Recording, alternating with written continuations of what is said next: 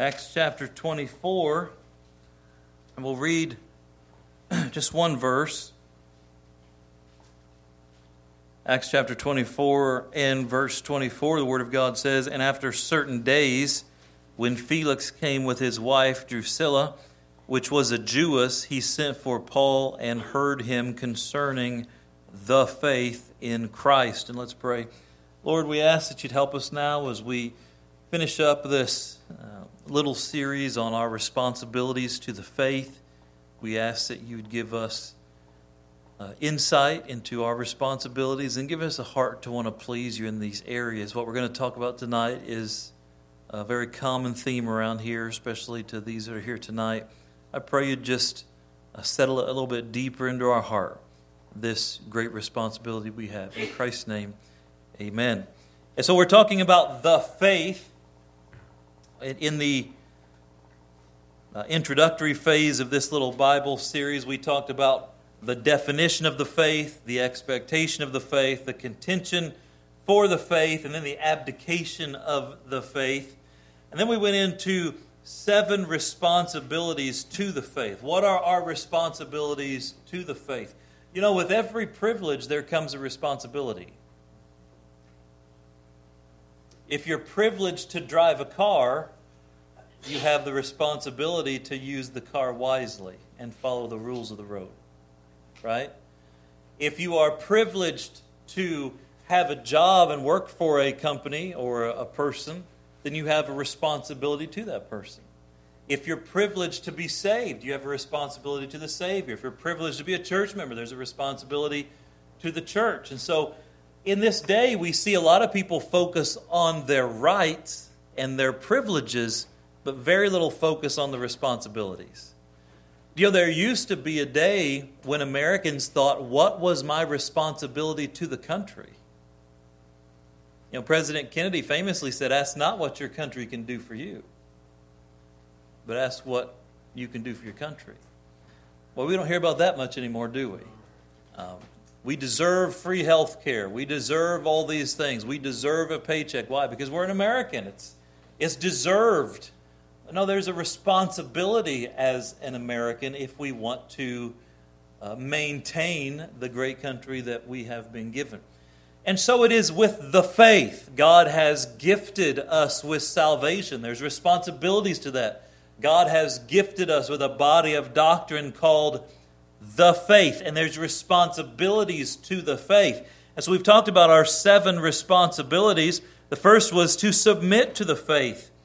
And obedience is the proof of submission. When we submit to God's word, we obey its commands and precepts. Number 2 was to sustain the faith. It does no good to have the faith only to leave it. We must continue in the faith. Our third responsibility was to show the faith, and people should be able to see our faith on a daily basis through our words, actions, and attitudes. Our fourth responsibility is to stand for the faith. Satan fights against God and his people, and we will become casualties of spiritual warfare if we don't choose to stand for the faith. Our fifth responsibility is support the faith.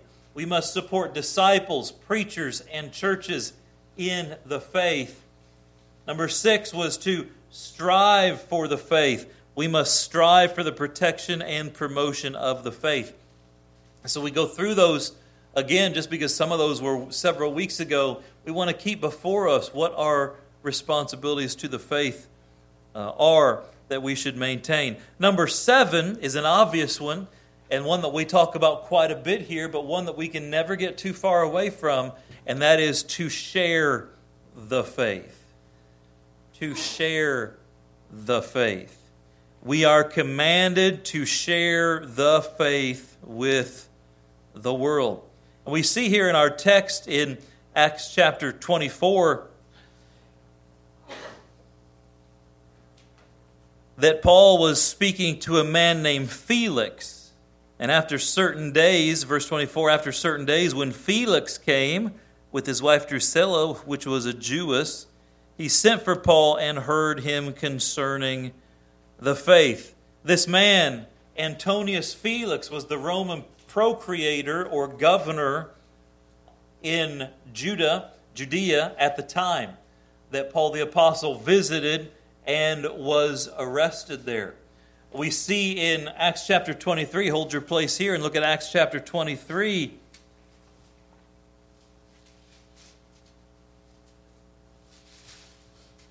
And look at verse 24.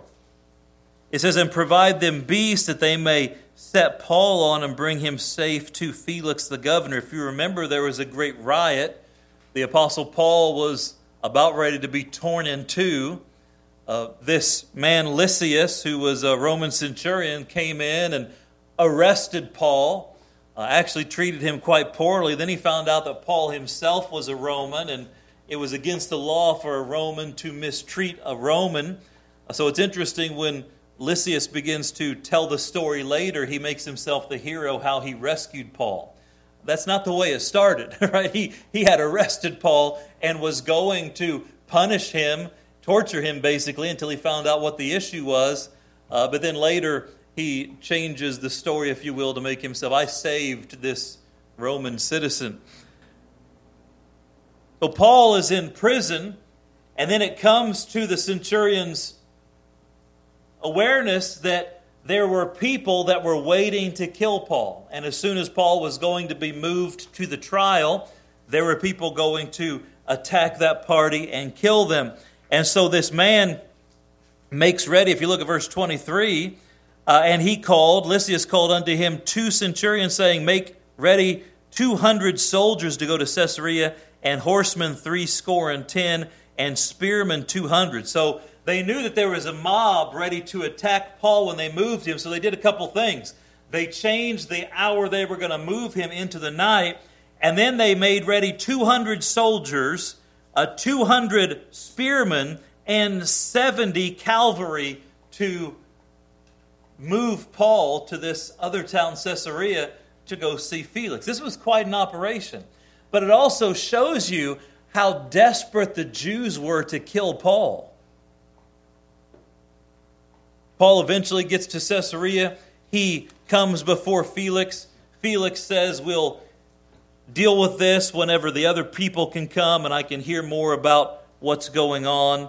Then we pick it up in verse 24. After certain days, when Felix came with his wife Drusilla, which was a Jewish, he sent for Paul and heard him concerning the faith in Christ. Not his faith, the faith. So Paul was brought before Felix in Caesarea to answer charges against him after the riot in Jerusalem.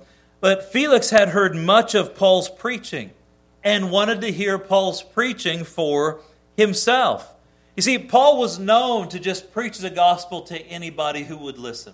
Paul would preach to the guards that would guard him. He would preach to those visitors that would come. And he shared the faith with princes and peasants while he was in prison.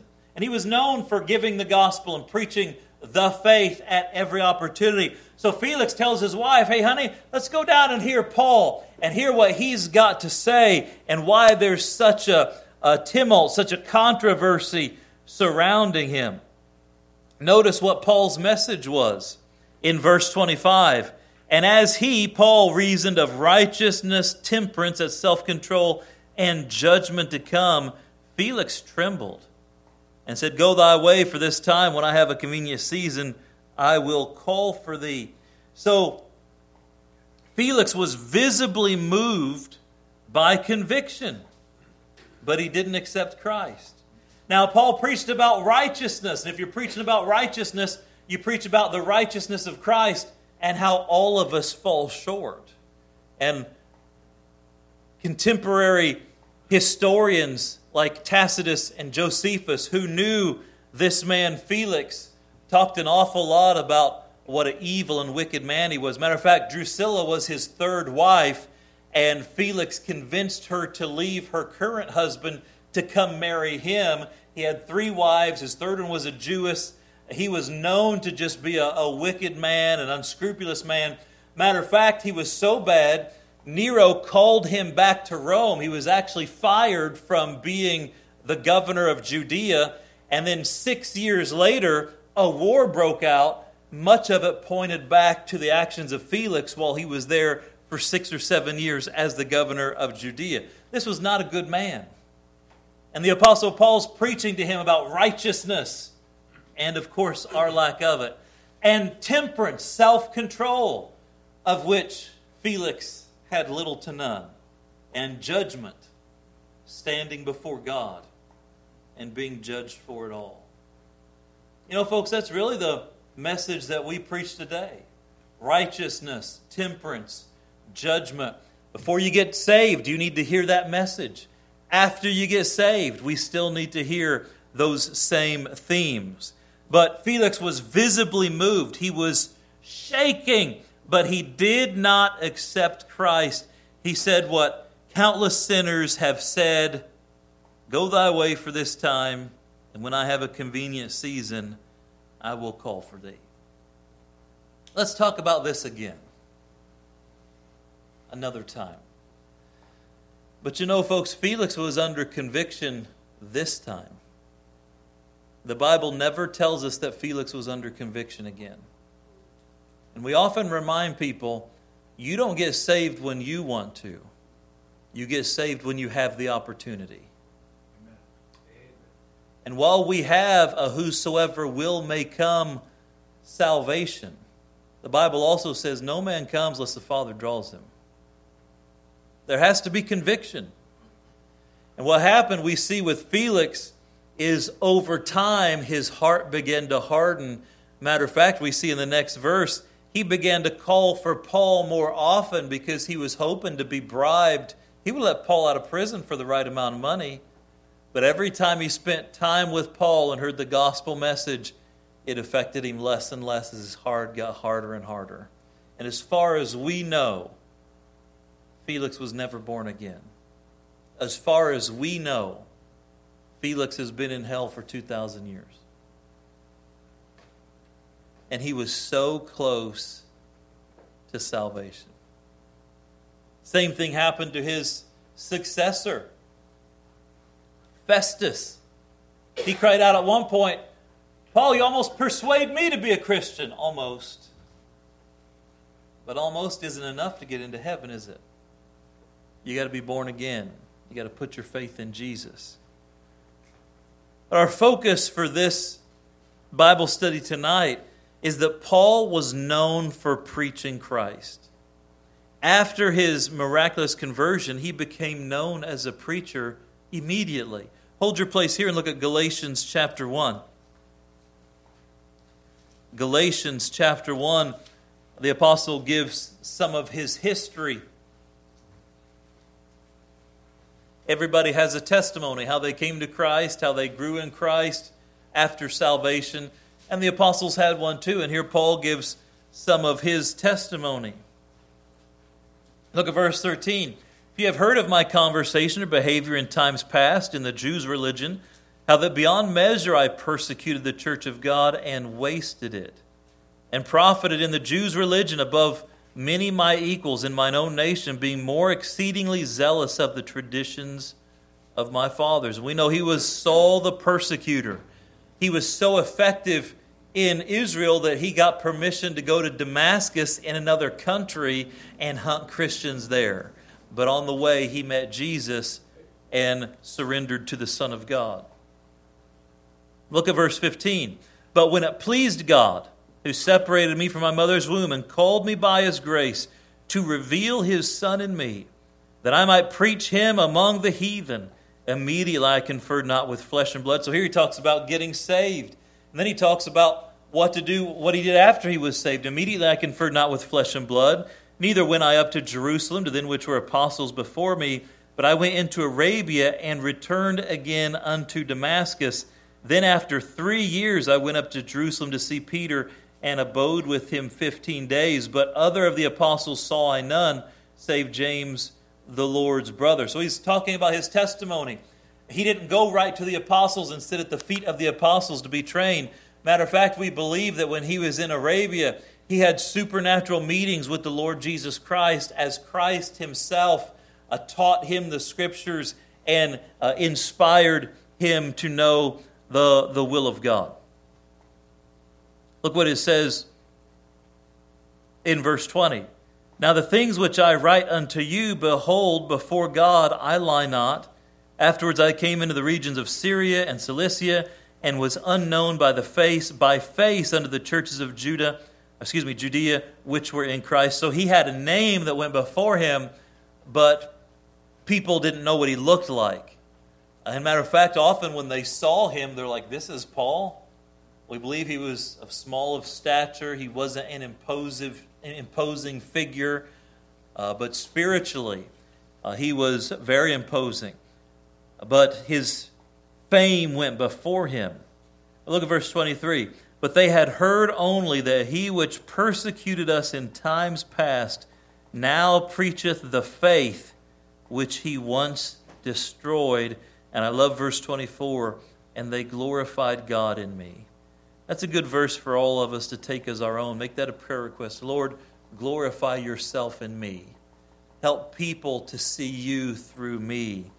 And this is the testimony of the Apostle Paul. So he had a name that he was a mighty preacher for Christ. And what a remarkable testimony. Every believer should have a similar transformation. That when we get saved, whatever we were known for in the past, whoever we used to be in the past, that there is a transformation that we become concerned about the souls of men.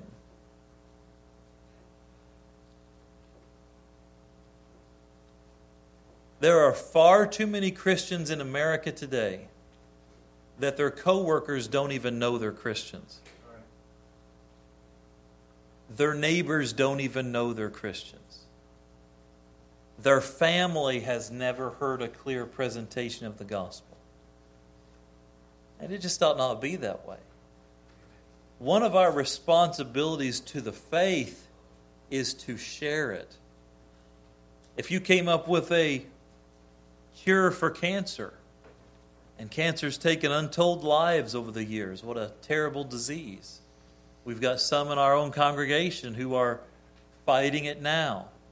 Yuko and Cheryl and Claire. Anyone I'm missing?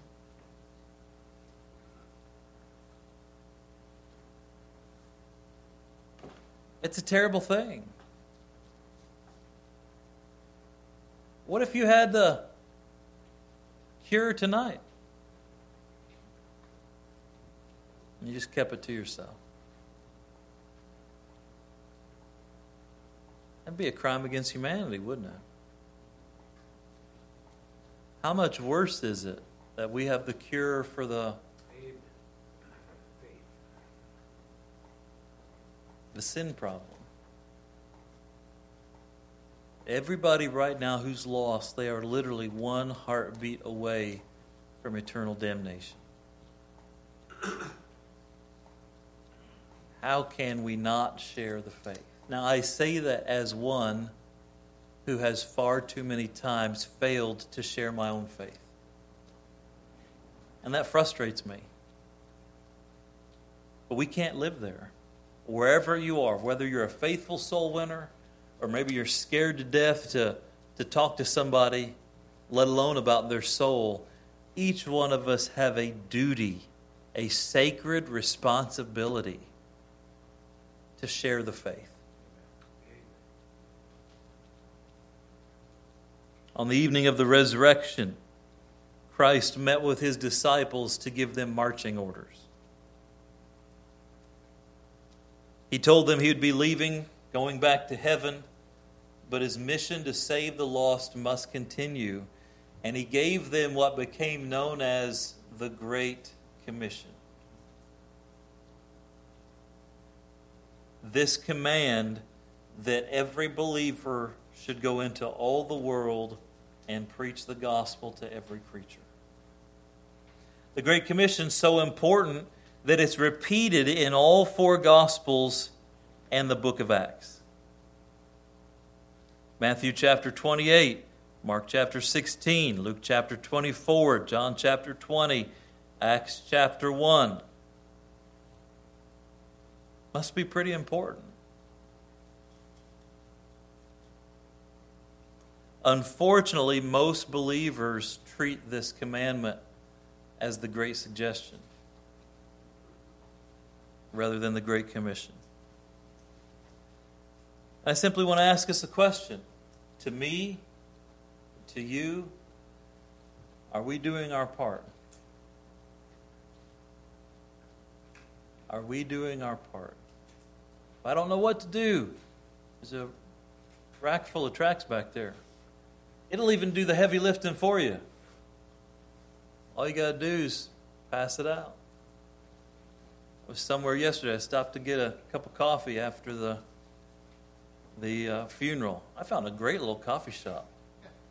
They had some banana walnut cake with a cream cheese icing that I shouldn't have eaten, but I did.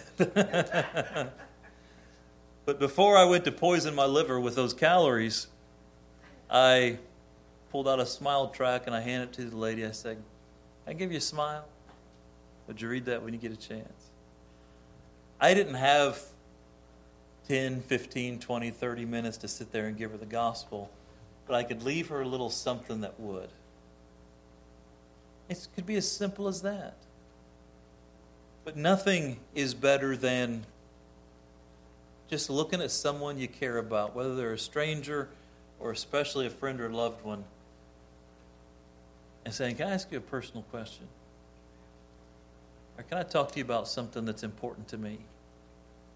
You know, when you're dealing with family, you don't have to say, "If you were to die today, do you know for sure?"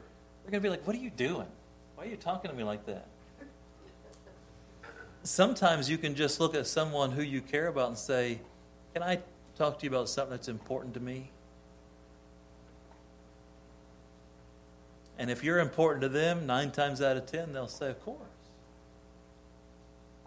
Or can I just talk to you for a minute about something that's been on my heart? Whatever the situation, we have a responsibility to share the gospel. Look at 1 Thessalonians chapter 2. 1 Thessalonians chapter 2. Powerful verse. 1 Thessalonians chapter 2 in verse 4. "But as we were allowed of God to be put in trust with the gospel, even so we speak, not as pleasing men, but God which trieth the hearts." God trusted us with the gospel. God trusted us with the cure. I don't think I would have. If I was the Lord, I would have had my angels preach the gospel. Perhaps we'd have the clouds write the Romans road in the sky. Maybe we'd have the trunk of every tree have scripture engraved. But God in His wisdom knew that the best way to tell a sinner about the saving gospel is from another sinner who's already accepted it. And if broad's the way that leads to destruction, and many there be that go thereat, and straight is the way to life, and few there be that find it, that means that, relatively speaking, there are only a few people on the planet who have the cure to sin. But then if you break that down to the small percentage of true believers who actively share their faith, you find there is a mighty small number of people on the planet taking their responsibility to share the faith seriously. So what do I do about that? You become the change that needs to happen. You say, "Well, I can't change the world." No, but you can change your world. I can't change America. You can change your home. I can't change what's on the TV. You can change what comes out of your mouth. Don't focus on what you can't do. Focus on what you can do. Don't focus on all the people you can't save. Focus on those that you can tell then what you might find out is if God's people just got focused on doing what every person can do, that all those little changes make a big difference. Amen? Amen. It's our responsibility to share the faith. By God's grace, we become the instruments God uses to bring sinners to eternal salvation. And I'll finish with this verse, just reading it. 1 Thessalonians 2:19 and 20. For what is our hope or joy or crown of rejoicing? Are not even ye in the presence of our Lord Jesus Christ at his coming? For ye are our glory and joy. It's a fantastic thought. The souls that we have won to Christ here on earth make up a portion of our heavenly reward. There's something called the soul winner's crown. One of the greatest rewards we're going to have in heaven is getting there and seeing people that were there because God used our mouths to help them get there. That's fantastic. Sadly, there will be some Christians that have no one there. There's an old song that says, "Must I go and empty-handed?" You don't want to go empty-handed, folks. What you want to do is go there knowing there are people in heaven today that I've won to Christ over the years. And that just makes heaven that much sweeter. It's our responsibility to share the faith. Our 7 duties to the faith: submit, show, sustain, stand, support, strive, share. When we fulfill these responsibilities to the faith, we can please the Lord in our daily lives. And after we have the faith and know what to do with it, then we can focus on our faith. And the Bible says, add to your faith. And we'll discuss that at another time. Let's pray. Father, thank you for the message that we've heard. It's a heavy responsibility to share the gospel. But Lord, we could look at it as heaviness and as a burden, or we could look at it as a glorious privilege. And I pray that we would sense this and accept it as the privilege that it is, and that rather being burdened by it, although sometimes we must feel the burden, that we would live in the privilege and joy, that you would allow our mouths, who have said such horrible and hurtful things at times past, that you would use our mouths to preach the unsearchable riches of Christ.